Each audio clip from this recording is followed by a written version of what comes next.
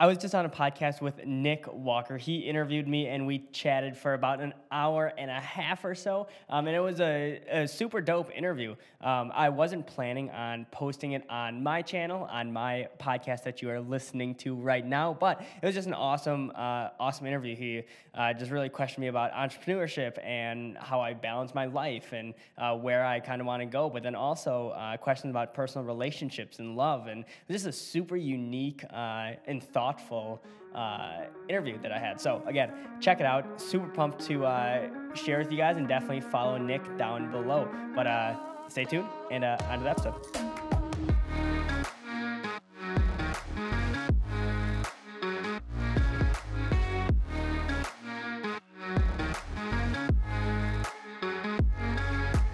So my first question for you is, who are you and why do you do what you do? Who am I? I'm a 21-year-old that makes videos on the internet for my professional living, but I just really am obsessed over self-development and really making myself the best human I can be, helping others and serving others along the process. But yeah, from a professional standpoint, I run a content agency that we help other brands and other people share their message with the world. So mainly that falls onto the video editing spectrum of social media content. So that's really what I do day in and day out, build systems, build teams surrounding that. So I just high level management, and that's really what consumes me most of my day outside of reading, meditating, working out, all of that good stuff. Beautiful. So what are some major experiences that got you started on your path? Yeah, some major experiences. So it really all started when I picked up my phone and started just documenting my journey, essentially. In it's probably like senior year of my high school. So when I was like 17, 18 years old, I really just fell in love with like the aspect of like leveraging social media for good and actually sharing your message and connecting with people. So that's when I really dug into social media and like creating content, got into like Gary Vee and Tom Bilyeu and other entrepreneurs like that. And I had no idea what I was going to do at the time, but I just wanted to document my journey, not going to traditional college, not going to traditional university, and just really document that journey. So that's really how I got started, and I just took one opportunity that led to another, and here we are, about 2.5, 3 years later, and I've fallen on video. So I've tested a bunch of different things within that process, tested a lot of different things within the video world, but now, obviously, 2020. Everything's remote. COVID, we're fully remote, and that's why we're really digging into the video editing side. Mm-hmm. That's cool, man. And it takes some balls to not go the traditional college right, the traditional college route, because it can provide this certainty, but it's like, for what? Mm-hmm. It's like there's almost like so much value in being able to jump off the deep end like that. So what was that like for you, and like what have you gotten out of that experience? Yeah, absolutely. So I knew from a pretty early age that I wasn't gonna go to college. I didn't want to. I told all my guidance counselors that I was going to just like community college, just so they don't heckle me and they don't ask, oh, what are you doing? Do you have your plan figured out? All of that typical things that schools ask you, especially high schools going into college. And I'm definitely from more of a like traditional town. Not a lot of people bash against the walls. Everyone goes to college. So I was really only one of probably 5 in my class of about 100 people, 200 people that graduated that didn't go to college. But yeah, I got pushback from a few people, but overall I just stayed quiet about it. And I'm like, this is the route I'm going. My parents were super supportive. Eventually, so I got them to trust me, pretty much just give me a semester off, so I didn't have to go to school that my freshman first semester of college, and I had that time to just prove to them like, hey, I can do this entrepreneur thing full time. I can make money. I can make a living doing it. I had very little expenses, and they're like, okay, cool, let's like show us. And then started my company, got first clients within the first few weeks, and the rest was history. So obviously I don't need to go back to school now, and my parents are pretty proud that they didn't make me go. Right. Well, okay, dude, I want to get into it. Like, I want to hear about some of your like rock bottoms. Yeah, it's funny because I feel like a lot of people, a lot of entrepreneurs have this crazy sob story, came from absolutely nothing. And it's like, I just came from like a middle suburban family. I didn't get raised in a trust fund, but I wasn't raised on the streets. I was kind of just middle of the road, just like the most average family you can get. I've been brought up in other entrepreneurs. Like my dad's been an entrepreneur all his life. My grandpa, grandparents, mom, they've all owned their own thing at one point. My dad's still an entrepreneur. But he's in the financial planning industry, so he's a solo financial planning rep. So he didn't need to build his own business from scratch. He's just an independent contractor. So he's kind of just mapped out a blueprint. But as far as crazy trust funds and crazy money, I never had any of that. It just took a ridiculous amount of work and just commitment. So I guess as far as like the unique story of like how I came up and stuff before like getting into entrepreneurship, I've always just prided myself of like having a really strong work ethic. So it was like my senior year, I used to like design like snowboard parks at like ski hills before getting into entrepreneurship. So big snowboarder, big skier.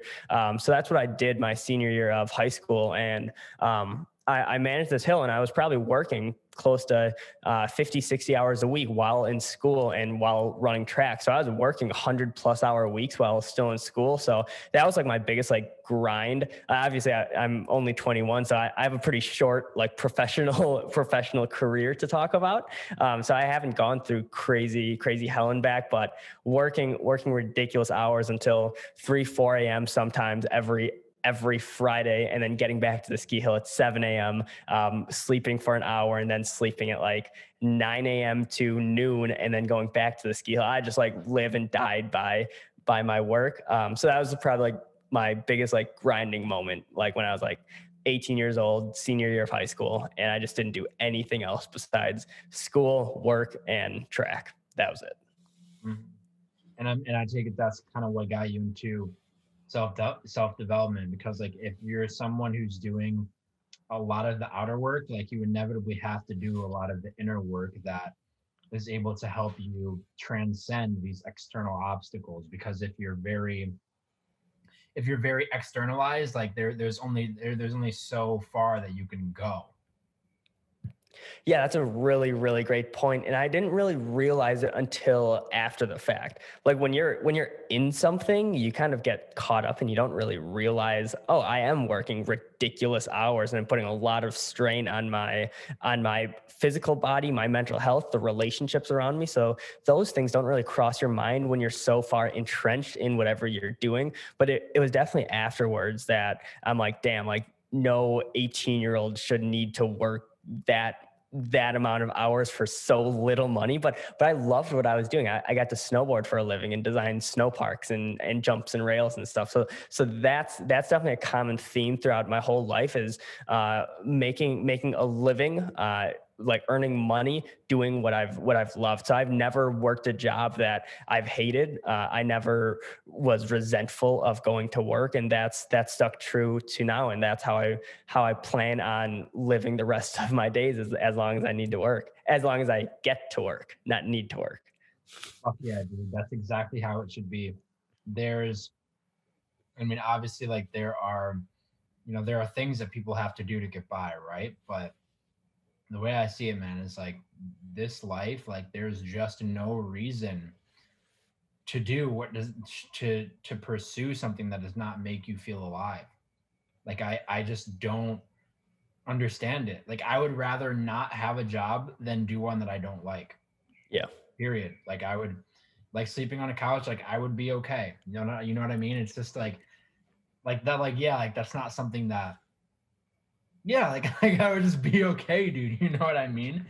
And I just feel like that's like what life is really about. You know, at least for me, like that's what I value is just doing meaningful work, something that I can get behind and actually because it's like the feeling.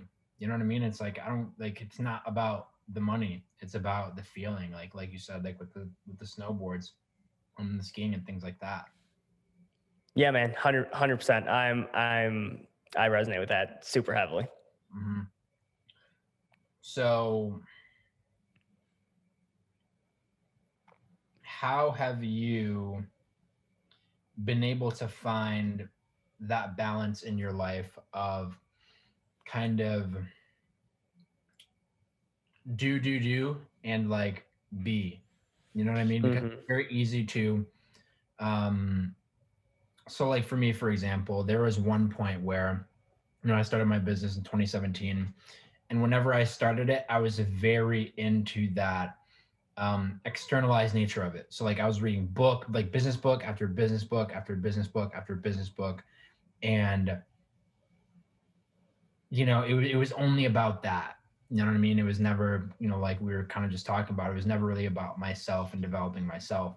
And past a certain point, I was like, dude, like, okay, I've read all of the business books that I can possibly read that would actually benefit me.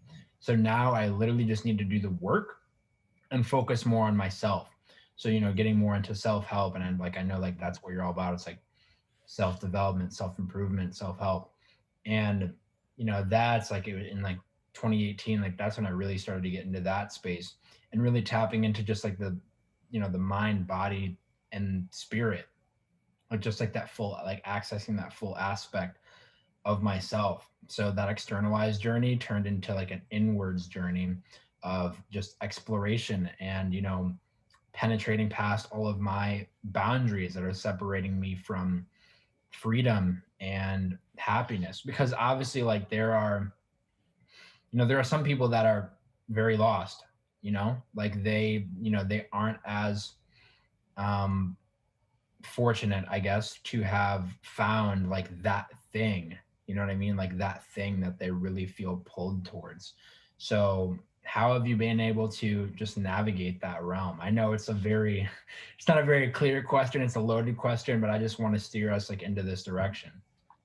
Yeah, 100%. And there's a lot of different ways I could take the answer. I'll kind of take it from a entrepreneur standpoint, but then also mixed in with someone who doesn't know what they want to do yet. So I think they're very intertwined. And I think the first step is throw away any like business plans or set plans you have and just start testing. I think that is one of the biggest things that separates the doers from the thinkers. And you touch on it a little bit, but really, I think the main point of that is to just go out and test more things because you never really know what you want to do until you start testing. So again, you said you read a bunch of books and you get to a certain point where it's like, okay, what is another book going to do if I'm not implementing those things? So I guess the first step to just doing whatever you want and kind of trying to find that balance is to just test a lot of different things out because it's not like the first thing. Let's say you go into drop shipping. You're not going to hit it off crazy in drop shipping, and that is going to be the end all be all of your life. Could it be? Sure. Has it been for other people? Sure. But chances are that's not going to happen. It will take time and time and time to test to find out what you like. So let's say you test a bunch of things and you hit on video, and I'm just going to use my personal story as an example, obviously. So once I hit video, I was set. I'm like, awesome. I can make money now. I have a clear path, and I was working just ridiculous hours to make that happen. I was working 12, 13, 14 hours every single day. I was just a solo dude doing this. So I had no team, no editors, no finance person. So when you start something like that, that's all you have. So I didn't raise any capital. I didn't raise anything. I just learned how to do it on YouTube. I learned how to file an LLC and hook up QuickBooks and pay taxes and all of these different nuances. But I really got to a point, and it's taken me a while. And I launched my company in late 2018. So that's really when I like started my official entrepreneurial journey. So it's only been about 2 years now. But it took me about a year and a half or so, like early 2020, to realize the importance of building systems and leveraging other people as talent. So I don't need to sacrifice 12, 13, 14 hours every single day. Maybe I was filling up 10 of those hours with tasks I can outsource to other people that are better than me at it, and that are smarter at those things than me. Like, let's say finance and the video editing side of things. Now, both of those took up a lot of time for me back in the day, but now I've outsourced all of those. So I only need to make sure the machine is well oiled essentially, and then I'm good. So that's really how I'm finding balance to really tie everything back together, is finding that system to build and delegate as much as possible to other people that's their strong suit. Maybe organizing a team and managing a team and leading a team from a data standpoint and tracking all of that data, maybe that's not my strong suit, but it's going to be someone's strong suit. So how can I pull them into this ecosystem, give them the tasks of, let's say, data management, and have them lead those conversations with the team? That's going to make everyone's life way easier than having me try to stumble through it. So yeah, that's how I've really found balance now. And now I invest more time into just self-development and learning and reading and meditating more than probably I actually am working now, which is awesome, because my business has been growing faster than it's ever been, and I'm working the least amount I've ever been, but that works for me. I don't want to go out and sell my soul to work and work 14, 15 hours a day and not have any time to spend with my girlfriend, my family, eat food with them, like, and actually have a life for myself and play Skate 3 on my old PS3, go for walks, like stuff like that. That's what I love to do, and that's what works for me. So for me, it's all about building an efficient system so I can essentially print money off on the back end, help share people's story and change people's lives while doing what I love. So that's how I'm currently finding balance. Dude, I love that. I love that energy. Like, that is what moves the needle, is the deep work. You know what I mean? And Yeah. I like, because like from my perspective, like what you're really talking about is just, where is energy moving and where do you stand? Like, because like you're a puzzle piece, you know what I mean? And if you are in a place where you're not supposed to be, then the entire machine, it's not going to work properly. Um, and then on the, on the piece of like, people like trying to find their thing, and like you talked about, it's just about trying things, it's just about doing everything. I was thinking about this yesterday, and I'm like, the people who succeed are the people who are willing to just take the steps. Like, you just have to take the steps. Like, it's that simple. Like, the people who don't succeed are the people who are, just fearful of taking the steps forward, because they're like, oh, like, I don't know what's going to happen on step 16. Well, it's like, you haven't even taken a step yet. Like, you just have to be able to throw yourself into the dark and into the chaos, and really to just like be there and be like, okay, like, what now? Mm-hmm. Mm-hmm. No, I agree. I agree totally. So many people are wrapped up in, okay, it's easy to just have like arbitrary revenue goals as an example. Let's say you're just starting out, you want to make your first $100,000. It's like, okay, what about your first dollar to start off with? If you're starting at zero, it doesn't go 0 to 100,000. It goes 0 to 1 to 2 to 3 to 10 to 50 to 100 to 1,000. And I think, again, you said it best. People love to jump to step number 9 and 10 and 16 without looking at steps 1 through 16 first. And I think if you really break down your goals into those smaller steps, it makes it so much more manageable and achievable as well. Not to say you can't set crazy goals. You can set crazy goals, but then have the actual smaller steps and smaller goals to map and ramp up to that crazy goal. Yeah. And I just love the idea, because like what I've noticed for me in my business, and I'm sure you certainly recognize the same with you, just because of how much your numbers have amplified. But it's like, the more that I grow, the more my business grows. The more my business grows, the more I grow.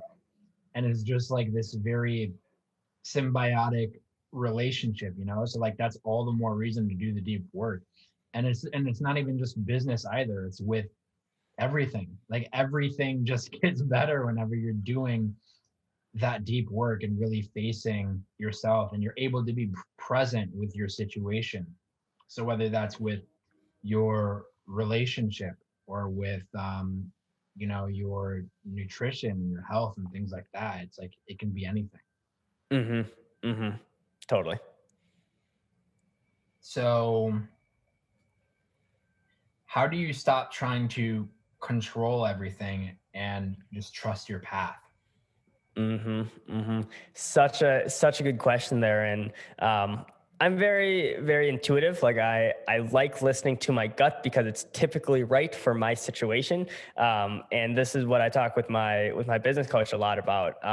We just talk about like what's because obviously like I have fears like, oh, what if this doesn't work, what if that doesn't work, and it's so hard to it's so hard to not worry about things you can't control and external factors, but once you get a hold of your life and you control what you can control and you're okay with the ambiguity of the outside world, once you get to that point, you just live so much better, and there's so much less stress and anxiety and just simple worrying day to day, saying like, okay, there's a million other things that I can't control today. What are the 10 things I can control? And how you react to those things, that's what it comes down to. So as far as like being okay not controlling everything, you need to find out a way to just let go of a lot of those external factors, because you will never be able to control them. You won't be able to control what other people think, what other people think about you.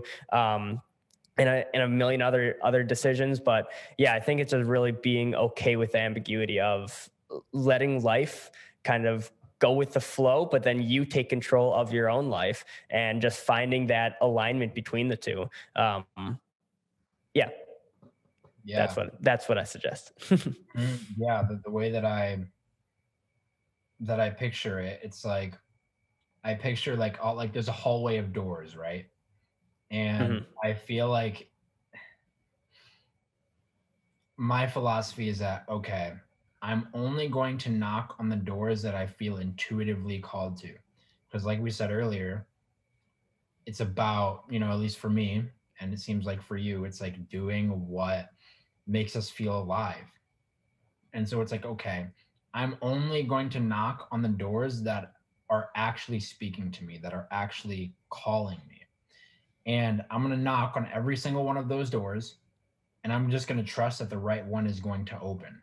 So that's really like how I find balance between like, because it's like about aligned action, right? Like I really have to be conscious and present with myself and recognize like when my actions are not in alignment with what it is that I actually want. So it's like right now, like I unconsciously chose the college route because that's what my parents wanted me to do, and like I was just at a stage where I was not ready to make the conscious decision and to stand up and say no, like I don't want to go to college. Because honestly, at that time, I was like, yeah, like I should go to college. But now that I'm a senior in college, whatever, and I'm at a point, dude, where it's like I have my business, it's going very well. I have the podcast, it's going well. And all the other things that I'm doing and that I'm interested in. And it's like, okay, I am, I'm just not going to try to force something that just doesn't feel right, that I don't want to go right. You know what I mean? It's like, let's say there is an opportunity for me to take a job after graduation that pays me whatever. It's like I don't care what it is. Like if I do not feel invigorated by that opportunity, then I don't want to take it. I just don't want to do it. Like I refuse to knock on that door for temporary and the really a false sense of security. You know what I mean? Yeah. So it's like I'm just going to knock on the doors that speak to me. The false sense of security is so damn true, because again, there's no right or wrong decision as far as if college is right for you. There's just simply the decision that you make. Just because I didn't go to college and you went to college, neither of us are in a better place or worse places. We're just in our own places. That's life.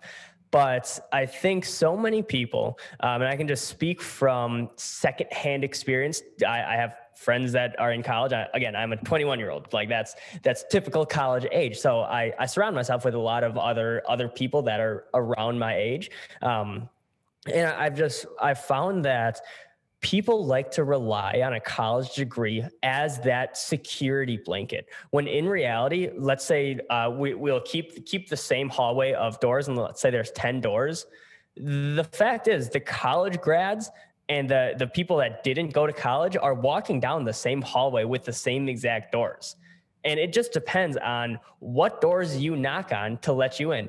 Will some of them, will you need a college degree? Sure. If you want to go out and get a corporate job, you want to be a doctor, lawyer, whatever, that needs a college degree, obviously the college degree is going to help you. But at the same exact time, just because you have a college degree and you walk down the door, all of the doors aren't just going to open and say, "Oh, come in. Here's a job for you." And I think a lot of people, and that's where just entitlement gets created in this system that we're brought up in. Just because you have a college degree, just because you have a high school degree, it doesn't mean when you're walking down that hallway of those doors are still going to be closed. A lot of them are still going to be locked. You still need to do the actual work to gain the skills that have utility to be of service to other people. And I think that's something that people just don't understand. So that gets us back to the point of like, you always need to be obsessed over just self-development and learning and just making yourself better. Dude, that's powerful. There are a couple things there. I like what you said about the service to other people, but I do want to talk about the doors again. Cause it's like, dude, like I feel like it can be very easy to just not like you're imagine you're standing at a door and you're just sitting there knocking. It's like, is it going to open? Is it going to open? And it's like, no, like it's not going to open, because you really look within yourself. Like, do you want that door to open? Like, do you really want that door to open? If you really don't want that door to open, then it's probably not going to open. It's probably not meant to open for you. Mm-hmm. And the service to others, man, I mean, that's really interesting too, because I feel like at a certain point there is, after like a certain, level of growth within yourself, or a depth of growth. I don't know how I want to articulate that, but there comes a certain point where you are invigorated by service to others. And I feel like, at least for me, the path that is most alive for me is the path in which I am kind of extracting my own medicine from my own experiences and doing whatever I do that makes me feel alive. And then I can kind of just channel that energy and help people along the way. Yeah, 100%. I dig that. And that's what it really comes down to. Similar to why you're doing this podcast, why we're doing this podcast together. If someone else can take a little bit of information or just energy from this podcast and implement it into their life and make their life a little bit better, then that's so worth it to me. Mm-hmm. Yeah. And it's something just about, because like sometimes I think about it too, and it's like, okay, of course, like not every part of myself is invested in the service to others part, but there's just something about, I mean, it's really just about the freedom, man. Like whenever you are free within yourself, and sure, I'm not there all the time, but it's like whenever you're free within yourself and you're just in that very expansive state where you feel alive, it's inevitably going to trickle into the energy fields or like whatever of other people. Like it's going to seep out, whether you do it intentionally or if it's, like indirectly. Yeah, man, 100%. Mm-hmm. So how do you stop comparing yourself to other people? It's a bitch. Comparison is hard. And I still compare myself all the time, and it's super unhealthy, and I'm working on it. And I think comparison is everywhere. So it's really, I don't even have the best answers to this because it's hard. Everyone compares themselves to other people to a certain level, but it's really just thinking back to, like, you have no idea what that other person has gone through, what they're going through, what they've uh, who they've been raised by, surroundings. There's so many factors that no matter how well you know someone that you're comparing yourself to, you don't know the full scope. They don't know the full scope of your life either. So it's impossible to truly compare yourself to other people, and it's just super unhealthy. And I'm currently reading Jay Shetty's book, Think Like a Monk, and he was saying when he was becoming a monk, he was comparing himself to other monks, and like that it's not just entrepreneurs, it's not just boys or girls or corporate jobs, it's athletes, it's everyone. Monks compare themselves to other monks. Are they meditating better than me? And having those conversations. That's what Jay was like saying, and he was like, in monk school, I forgot the official name for it. I apologize to any monks that are not listening to this because that breaks monk culture. But yeah, like that, other monks compare themselves to other monks. Just think about that. So the notion of comparison is just deeply ingrained in us. I don't know exactly the science behind it, but yeah, I don't have any great suggestions besides, like, you just can't compare yourself to what race another person is running because they're just completely different races. Mhm. Yeah, and yeah, I feel like you're really able to drop comparison once you realize that it's futile, that it really serves you no, it doesn't serve you at all. Like yeah, it certainly creates anxiety, but like it doesn't give anything to you. It doesn't bring anything to you. There's no value there. And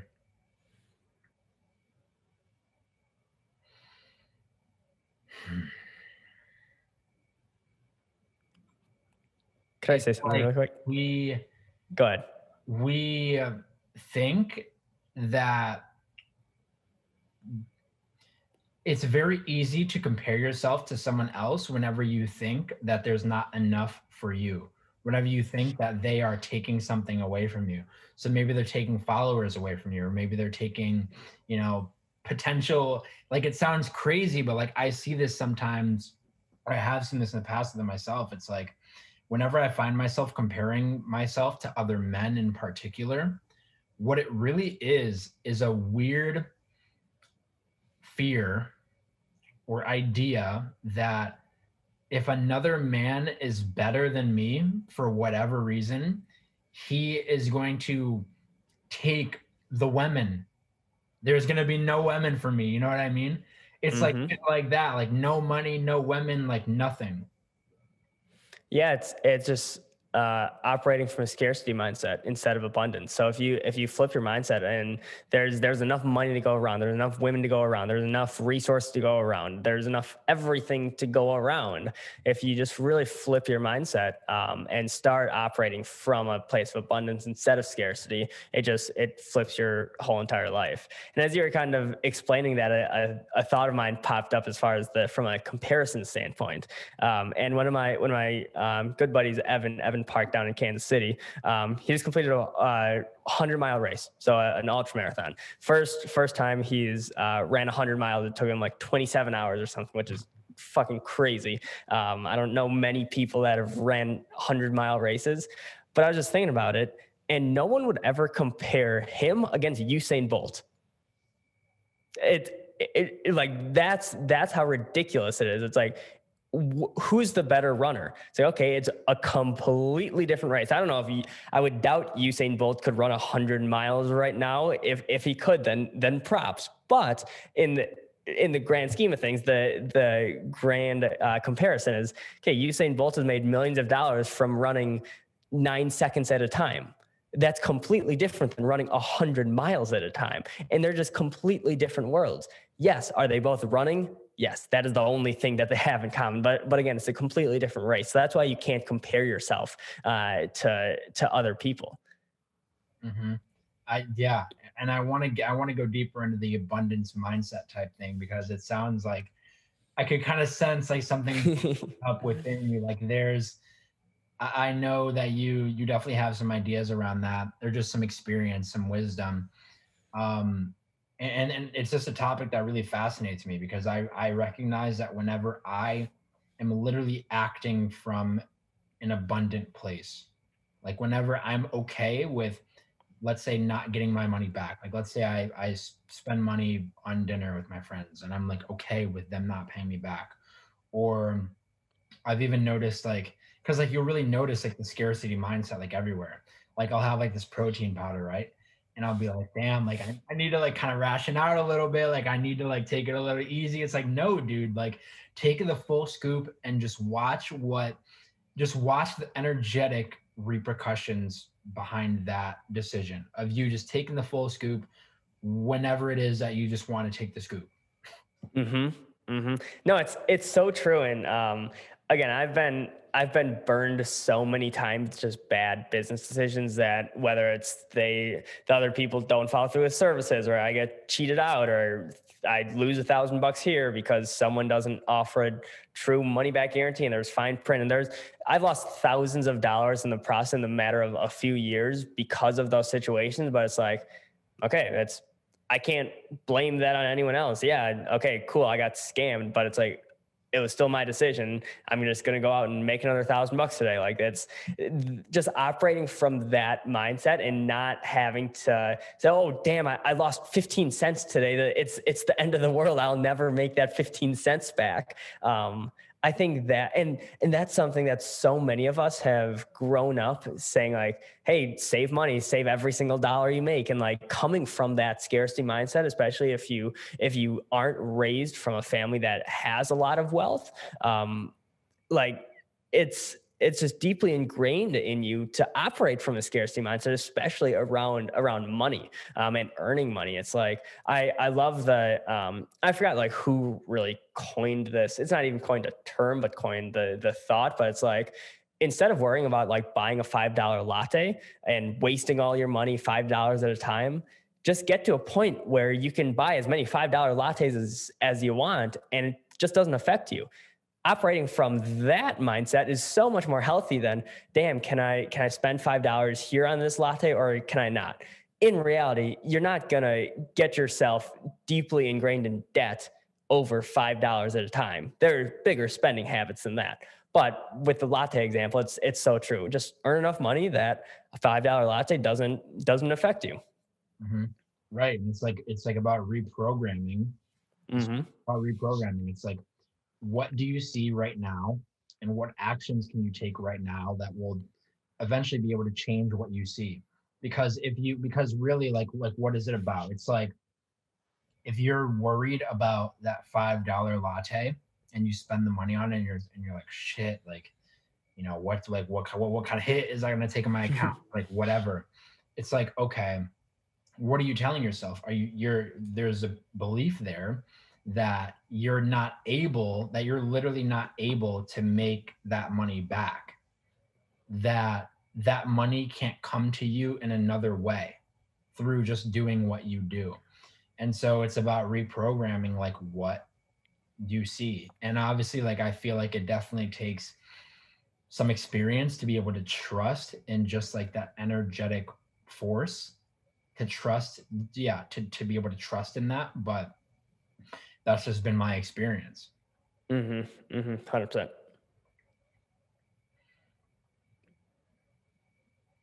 So,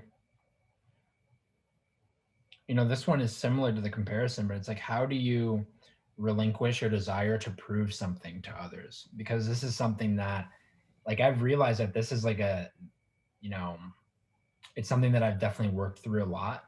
But I still recognize it and witness it. It's like, um, this fragment of me that just doesn't want to stop, that always wants more, more, more, that wants to prove myself, and to prove myself through being absolutely perfect. So how do you work through that? Yeah, I mean, again, I don't have all of the end all answers to that.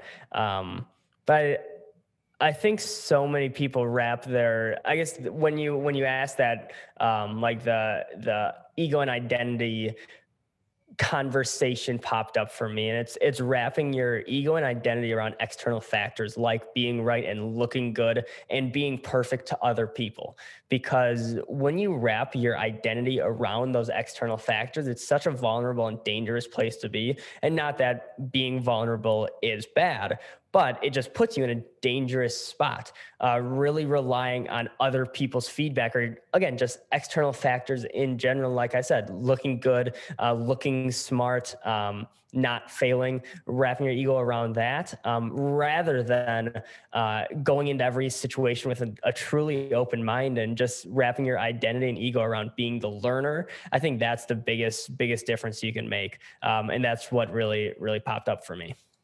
Hmm. Yeah, it's like the way I think about it, it's like it's very easy to get wrapped up in how people see you. Like we're focused on the scene. And whenever we're focused on what's being seen, we're not focused on what's being felt within us. You know what I mean? Because and maybe that's when, someone will realize that, okay, what I'm trying to do on the outside, whether it's trying to have like the perfect outfit or like the perfect post on social media or whatever, it's like it's achieving the opposite of what it is that I actually want. Because what we actually want are feelings. Like, yeah, we want money, but why do we want money? It's because we think that it'll make us feel in a certain way. And so, like, I was in the shower yesterday and I was thinking about it. I was like, dude, like, because I recognize this part of myself that was I had like just posted on Instagram, and I was like, dude, I was feeling anxious about it, because like the likes and like all this shit. And I'm like, dude, I don't want my well-being and my ability to feel good to be defined based on my last Instagram post. I just refuse to live in that place. Yeah, 100%. And it's, again, social media is a definitely double-edged sword. I had a podcast on that pretty recently, but again, like you said, you just simply can't wrap your feelings and identity and ego around external factors like your last Instagram post. How many likes did it get? How many comments did it get? Oh, X person got 100 more likes than me. Like it's just such a sucky place to be in, for lack of better terms. Right. Um, so here's a little bit of a deeper question. What does love feel like to you? Mm, that's a great question. And it's never a question I've been asked on a podcast. So congrats. What does love feel like to me? It's unconditional support. That's what it really feels like. And I have a girlfriend right now, and that's a perfect example of it. She's been with me since my junior year of high school, and she's like rode this crazy journey of life with me, starting a business, trying a bunch of different shit, failing at a bunch of different things, losing a bunch of money, making a bunch of money, and this whole process. And we've definitely had our ups and downs as we've just been growing in, from when you're 17 years old, a junior in high school, to when you're 21, 22, 23 years old. In that time frame, I would argue that's the most change and growth you're at in life. Graduating high school is a huge change. Going into college is a huge change. Starting a business and getting into entrepreneurship. And she went the traditional route. I went obviously the entrepreneurial route.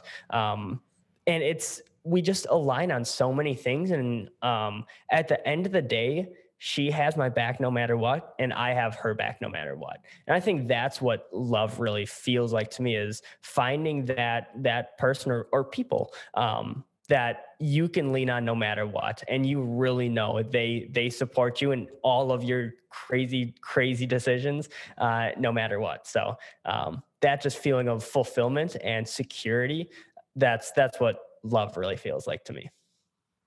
That's powerful, dude. There are a lot of different directions I want to go with that, but I'm going to kind of focus it. I really like your answer, um, because you said unconditional support, and I definitely feel that. I really like that's that love does feel like that to me. It's like it feels like I'm being held.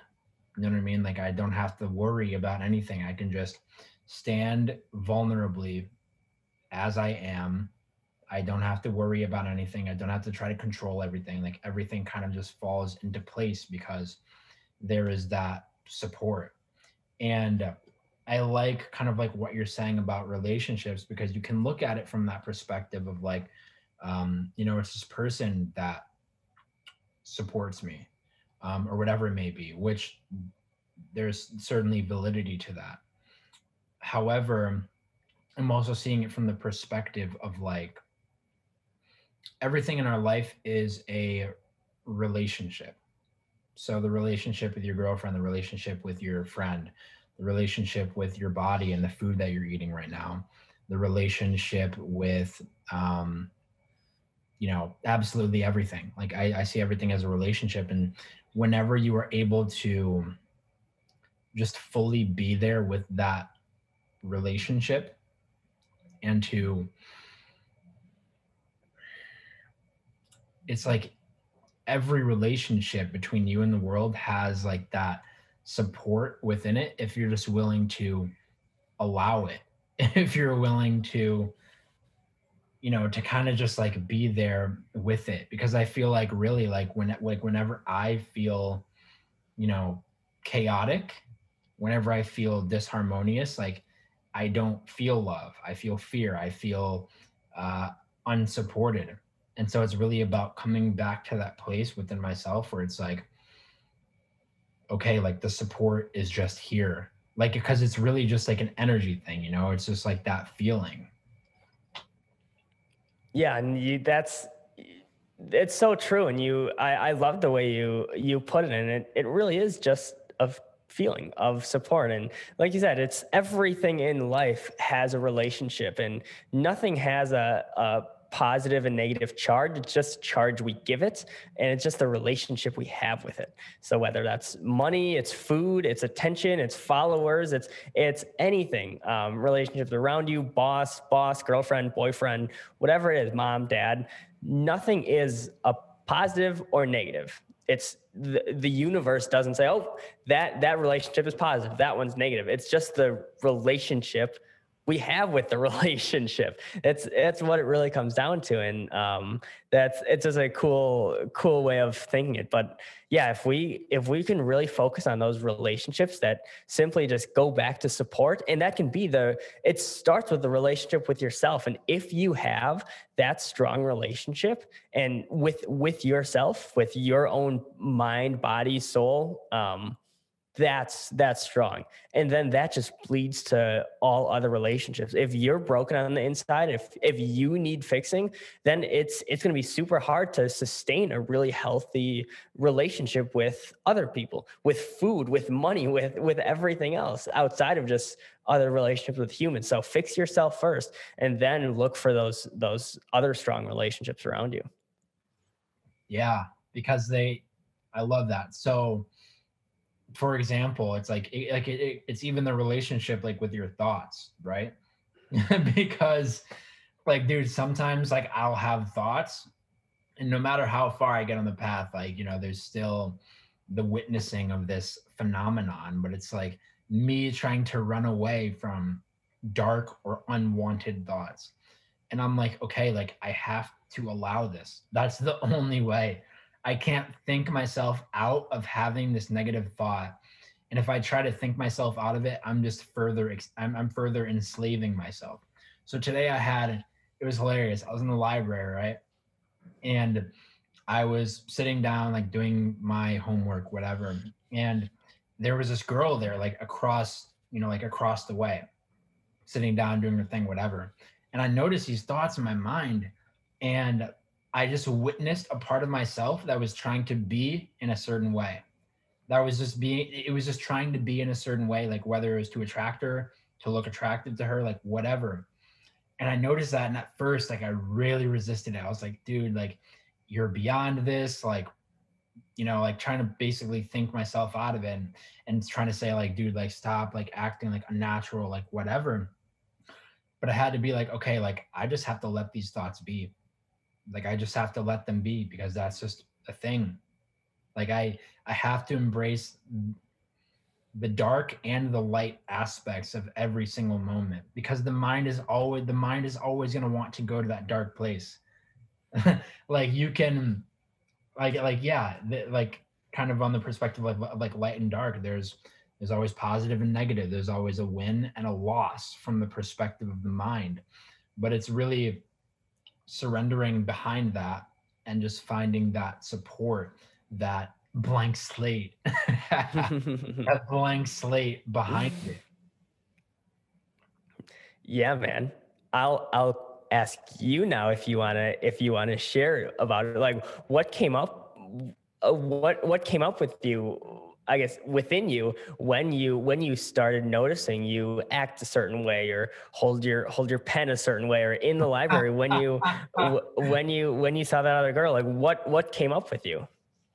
And like what I guess like go a little deeper because I love that because the awareness that it takes for you to realize, oh, I'm acting a certain way because maybe you want to impress her, maybe you want to catch her eye or something. What just talk me through that experience a little bit. Yeah, dude, and that's honestly the fascinating thing because I'm very it's very easy for me to just like slip into that and to not slip into it, but to be aware of that, to be just very perceptive of pretty much everything that's going on in my body. And I think that's just something that's kind of just been like natural with me like all of my life. Perhaps whenever I was a kid and I was in, so my parents were separated, and basically I was always like kind of in an environment where I really had to tune into myself and into my environment because I had to be safe, right? Like it's survival mechanism. Like I have to be able to observe absolutely everything within me and outside of me. And I have to overanalyze it too. And so, I mean, in that specific moment, I mean, yeah, like it's funny, like kind of what you said, like holding like the pen a certain way. It's like, because it's almost, because it's not even like I'm trying to do that. You know what I mean? Like that's like what was really bothering to me. It's like I wasn't trying to do it, but I recognized that it was happening anyway. And so that's when I was like, dude, okay, like I just have to surrender because I can't, like I'm literally gonna sit here in my chaos and not be able to focus on my work if I try to um work my way out of the situation. And so it was really just about surrendering into that moment, man. Like that was pretty much it. And it did end up feeling more natural. Like I felt just more in my body. Like the more like I guess like the more in your body you get and the more present you're able to become with your body, the more you just realize how perhaps there are all these things outside of us that kind of trigger a just these unconscious mechanisms, whatever it may be. Maybe it's evolutionary, I don't know, but that just trigger these things within us to, you know, be in certain ways. And because that's like really the most uncomfortable thing. It's like about freedom, you know? And like I know like that's like certainly one of your values and when it's one of mine, it's like just freedom. Like I want to feel free all of the time. And the more I travel my journey, the more I realize that freedom is not something that I can really work for. It's really something that I have to allow myself to drop into. Um, so yeah. Yeah, man. Thanks for sharing that. That's awesome, and it's that's super fascinating. Again, I won't take over the questions of your own show, but yeah, I loved you bringing that up and kind of just sharing your thoughts on that. So I appreciate that. Thank you for asking the question, dude. I love questions, and I I'm open to them. So if you have any, just Of um, course. so if you don't mind me asking, I'm curious to hear about some of the lessons that you've learned from your relationship with your girlfriend, because obviously you've been in it for quite a long time, and you're an introspective guy. You're about self development, and whenever you're focused on the development of self, you're focused on the development of everything that you have a relationship to. So I'm curious to hear like a little bit about that experience if you're open. Yeah, absolutely. I think one of the biggest things is let the other person run their own race.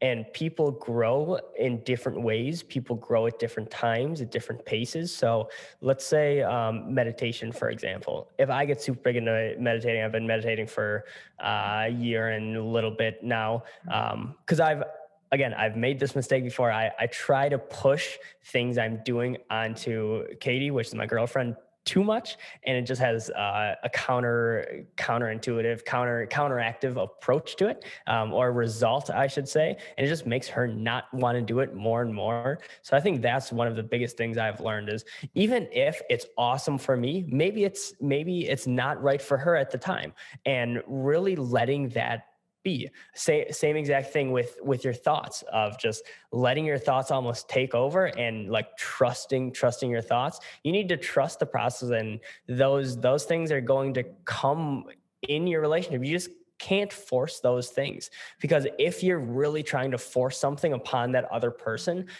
it's just a super the whole dichotomy of it doesn't work, and everything seems forced then. So really just letting things grow naturally, and letting that other person be that other person.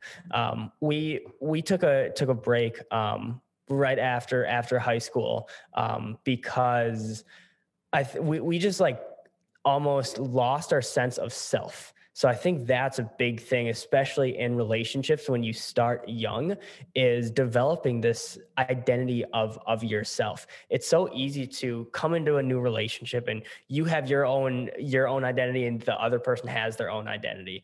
But when you're going through such a, I guess, vulnerable place in life of late high school, early college, when so many things are changing, it's super easy for those identities to kind of just blend into one another, and you start relying on the other person too much, whether it's for happiness, for sadness, for support, for always, let's say, because this happened too. Like I was working ridiculous hours, so I was making her wait around for me to like hang out after and stuff, and that's absolutely not fair either. So it's really finding that almost alignment between the two, and just working it out.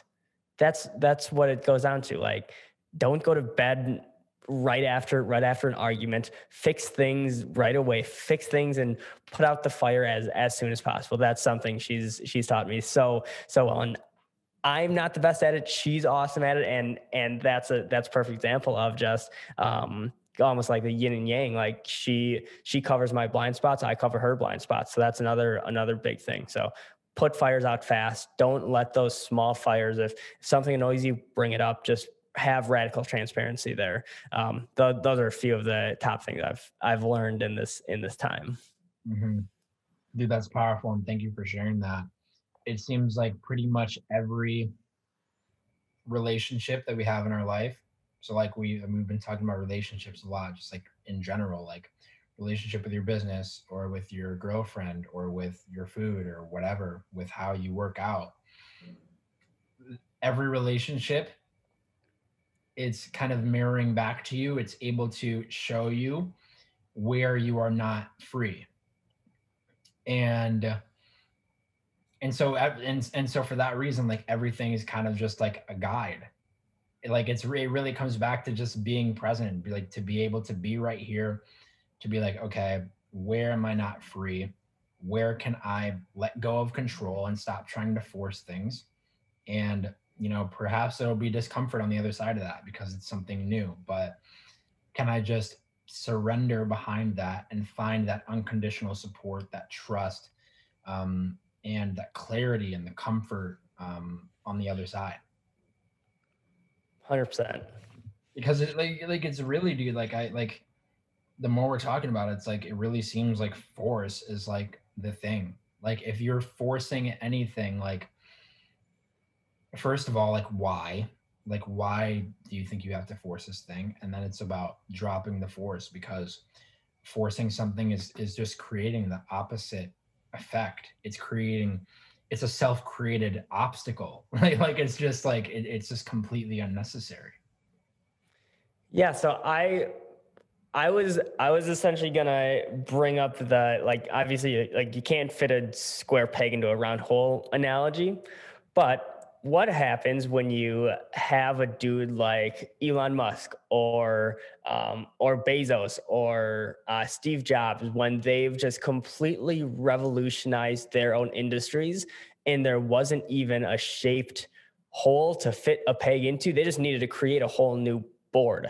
What is, I'll ask you, what is that balance, or what does that look like when things don't go naturally but on purpose?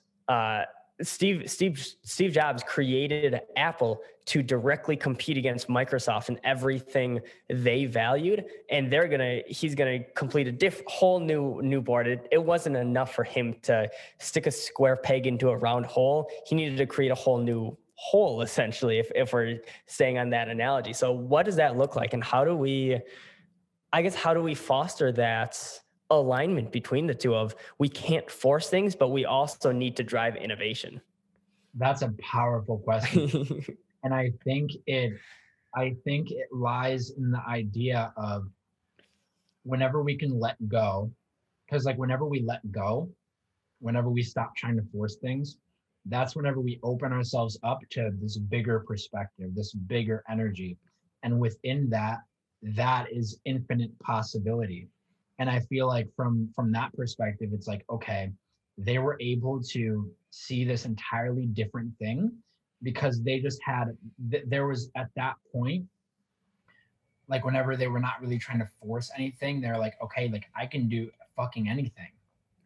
Like there's no, like nothing has to be in a certain way, because it's really these constructs, it's these constructs that we have in our mind that are encouraging us to force something, you know what I mean? So it's like, let me think of an example. Like,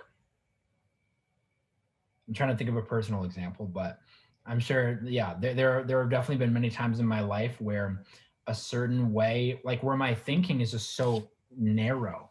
And because it's so narrow, like I feel trapped. You know what I mean? Like I feel trapped and I'm trying to force some agenda. I'm trying to align myself with this very narrow vision. And it's like, where is this taking me? You know what I mean? But it's like whenever I can surrender and I can let go and I can see that bigger perspective where anything is possible, where I feel free, where, you know, it's just like that potential. That is kind of where I feel like you get to meld and you get to create. And yeah, it just realize that nothing has to be in a certain way. I love that. I love that.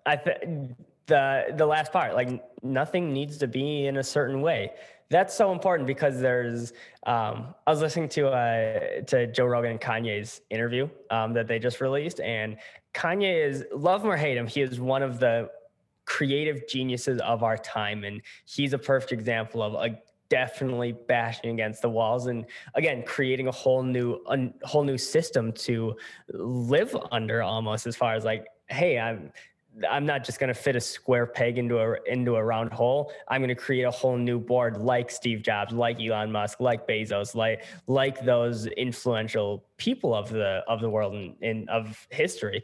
He's a great creative and just free mind and free thinker, that he just comes at it comes to life in a different sense than a lot of other people. And it's refreshing to hear him talk about these ideas. And that's what I was really reflecting on as I was listening to this interview. I'm like, damn, all of the things that Kanye has done, again, love him or hate him, good or bad, whatever it is, he's a very unique soul. He has a very unique mind. And he's said, like, Steve Jobs is one of his inspirations and his idols. And you can definitely see the similarities between the two, as much as how how they think differently, and not playing off the Apple pun of think different, but that's what it really comes down to. And it's cool putting yourself in just different environments like that. So again, just like you said, there's no rules to this game. Like we have that freedom and we have that flow that we can just create what we want to create truly.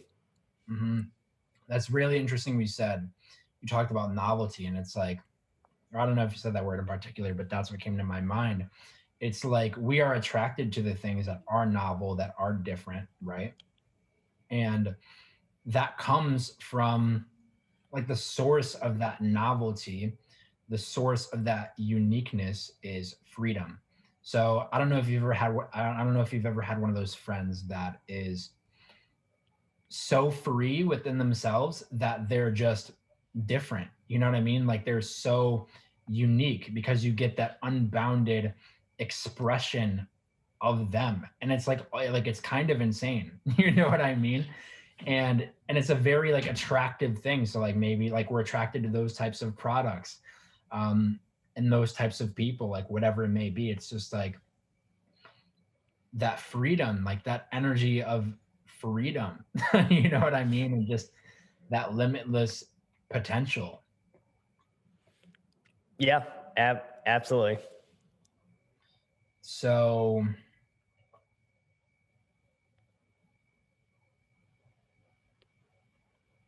how have you dealt with addictions and over attachments in your life? Unfollowing everyone on social media. That's probably the most relevant one. As far as just like addiction to social media, it's fucking real. I've been addicted before. And again, there's always a balance there, because I literally have built my business off of social media and I cannot operate without it from a business standpoint. That's where 100% of my business comes from, and leads, and that's how I make a living. That's how I pay rent and put food on my plate. So on one breath, it's so important to me, and it creates just such freedoms and such power and opportunities that we have. And that's why we're talking right now, because of social media, and we've made that connection through social media. And this is definitely not going to be the last time we're talking. I can promise you that. So one side, social media is awesome. The other side, it's like, damn, like the actual platforms have addictive qualities to it. Again, it's not Instagram's fault that I'm addicted to it. It's not TikTok's fault I'm addicted to it. It goes down to the relationship that I have with it. So that's, if I needed to fix something, it's fixing the relationship I have. Why do I need that quick dopamine hit every time I scroll through TikTok, every time I scroll through Instagram, or check the comments of a video I post on LinkedIn, whatever it is?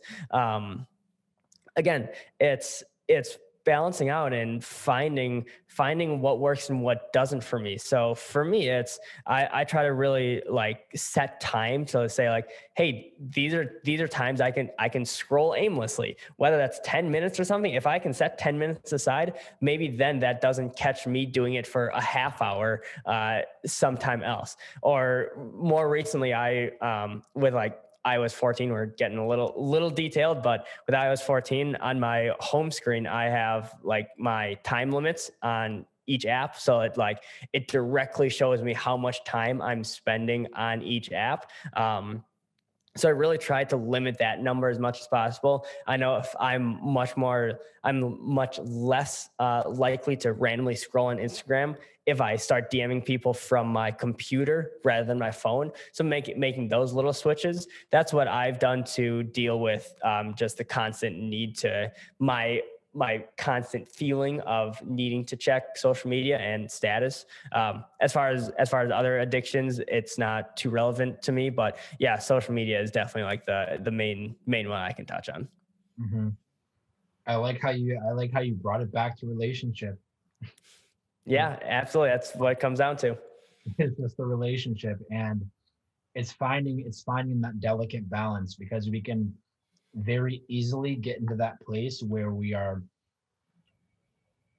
forcing it so much and creating so much rigidity and structure around it, to the point where we sacrifice the light that is within that thing, and balancing that with the, with the I guess you could say like the indulgent part that's like more free around it, more loose around it. And I mean, I've certainly, and it's really just like a balancing act between it. Like you, like, that's it. Like you just have to kind of be there and be like, okay, like what is needed from me right now? Like what wants to come through right now? Um, and not being too attached to like either end, because like whenever we're attached to either end, like that's kind of, at least in my experience, that's where I've experienced chaos, because like for me, I can draw back to eating.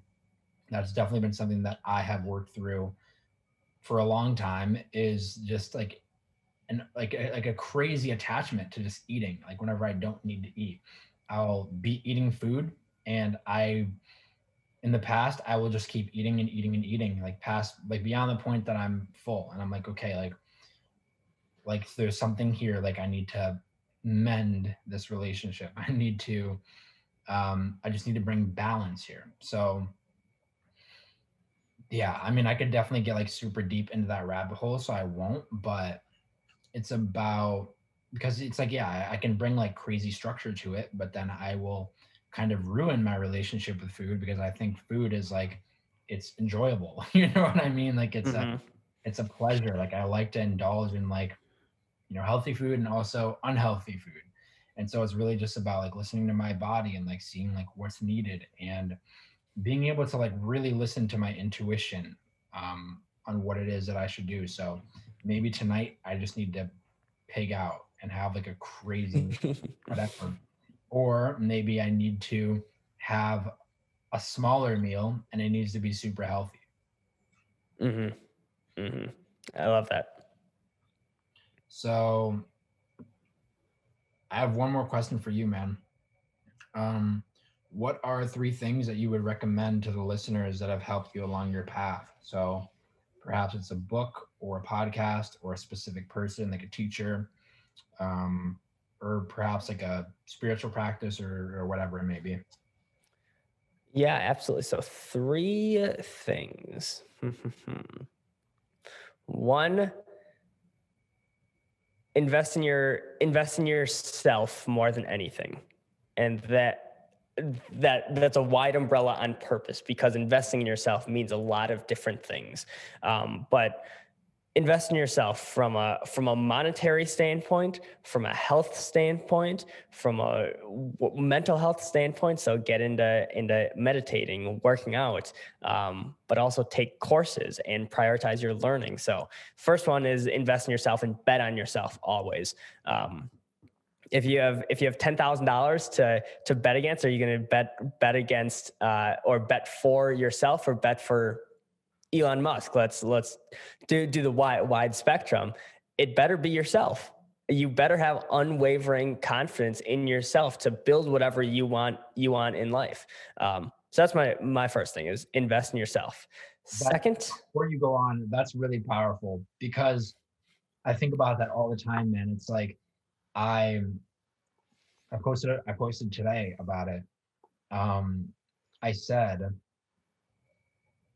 something along the lines of, your plans don't matter because you are the plan. Like it's like we're like almost like looking for these things, like we're looking for that secure job. Or yeah, like the way I put it is like, we tend to try to like look into the system, into the existing structure that there is like in our world, and we expect that there will be like this perfect thing that is already going to be there, like kind of waiting for us. But the way I think about it is like, no, like you are the thing that you're looking for. And whenever you are able to tap into that, and to really just cultivate that relationship with yourself, then you become that thing. And like I feel like that's kind of like what you've done. Like you found yourself, like what makes you feel alive, like how do you want to feel in your life, and the structure was naturally just created around it. You know what I mean? Like like it wasn't like, yeah, like it's just like a reflection of the relationship that you have with yourself. So I really like that. It's like, just bet on yourself, trust in yourself, because you're at the end of the day, you're the only thing. Like one of my favorite quotes is, I'm not really sure who it's from, but it's like, we come empty-handed, we leave empty-handed. So it's like what are we really here for? Like it's really only just you. Hmm. Hmm. I love that. I love that. Great addition. Yeah. So overall, invest in yourself. Number two, um, don't worry about your plan. I think we're so structured in our day to day. We're almost beat across the head of, hey, here's the structure, here's the box you need to play in, just in life. And I would just really say, like, start pushing against those walls and testing new things and talking to new people, and just push your comfort zones and do more things that make you uncomfortable, that really push you to grow. But just don't worry about the structure. Don't worry about your plan.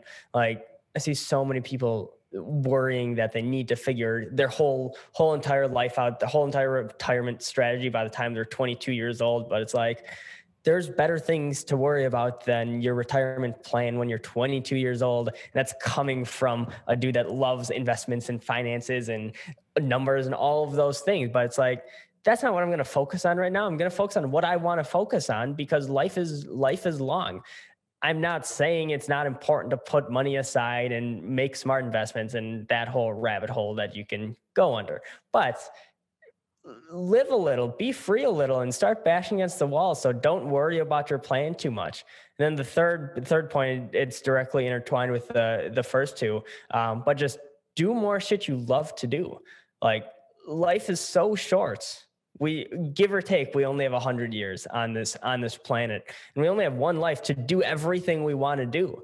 So why would you sacrifice 30 years of your life, 40 years of your life working a job you hate, just so you can enjoy your wealth by the end of that?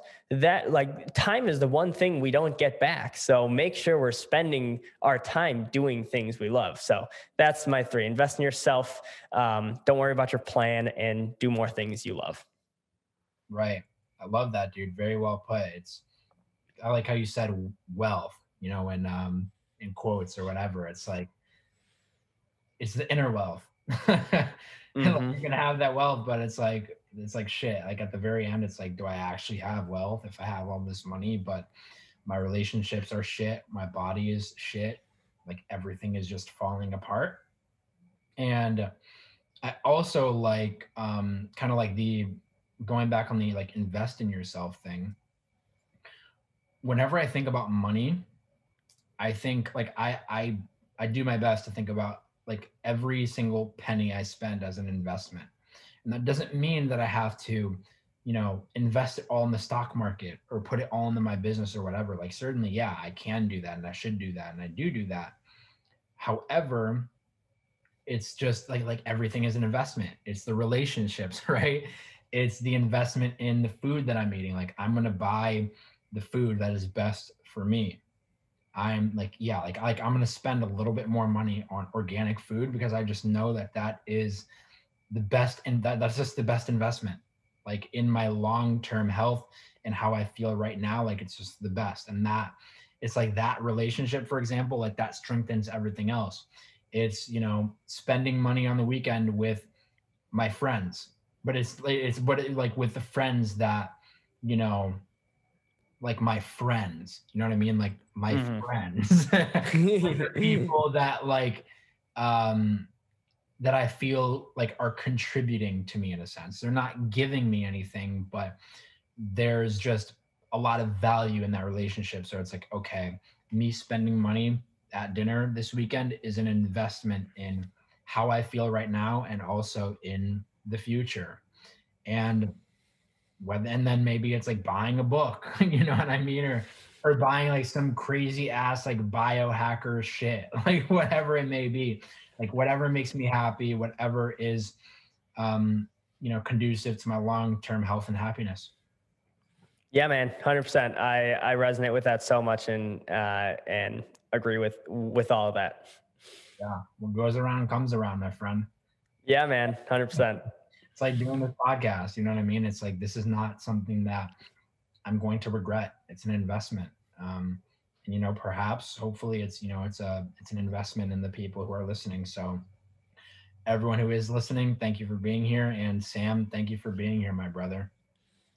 Thanks for having me, Nick. I'm super grateful for you to have me on, and I'm excited to just continue our conversation and relationship. Definitely, this isn't going to be the last time we're chatting. So I would love to maybe meet up with you in person eventually once all of this stuff and COVID and shit happens to slow down. But yeah, man, let's definitely stay connected. You're definitely a boy I want to stay linked with.